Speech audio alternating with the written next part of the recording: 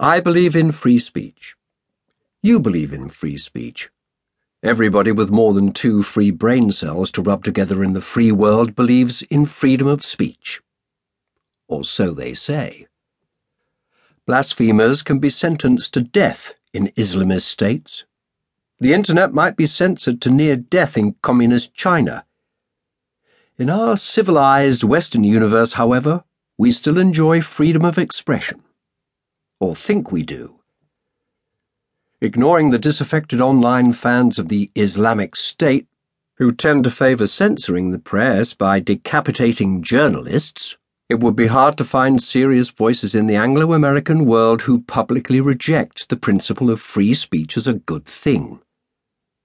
Any takers out there for the opposing principle of enslaved speech?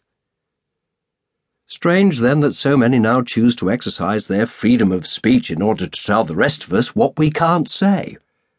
This is the dirty secret of the great free speech fraud.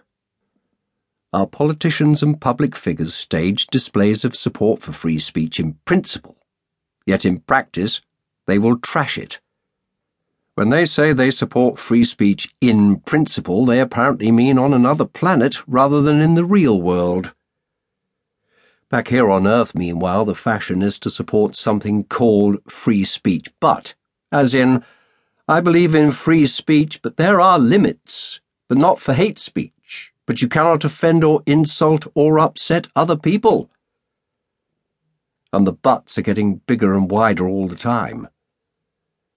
As one US commentator had it in the wake of the Charlie Hebdo massacre, the but in the phrase, I believe in free speech but, is bigger than Kim Kardashian's, and has more wiggle room than Jennifer Lopez's. Those remarks would probably get him banned from speaking on several campuses for offensive fat-shaming. To say that you believe in free speech but is not simply to qualify your support but to dissolve it altogether.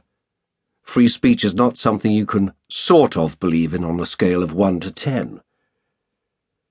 To imagine that you could believe in free speech but not for certain opinions is rather like saying, I believe in scientific proof, but that's no reason to rule out Father Christmas and fairies at the bottom of the garden. Or, I believe in the equality of the sexes, but equal pay for women is going too far. Or, I believe in same-sex marriage, but not for lesbians. The B word does not clarify your stated belief, but effectively butts it out of existence. The predominance of the but lobby reflects the underlying ambivalent attitude towards free speech in Anglo-American society. The right to free speech is not only written into the First Amendment to the US Constitution, and, with more umming and ahhing, the European Convention on Human Rights, but also apparently into the hearts of the people. In 2014, while the UK's political elites indulged in another round of breastbeating about British values, ComRes pollsters asked the British public what they thought the most precious of those values might be. The runaway winner of this popularity contest was old-fashioned red-blooded free speech, with 48% of the vote. Yet behind the headline support for the principle of free speech, the UK seems not so sure in practice.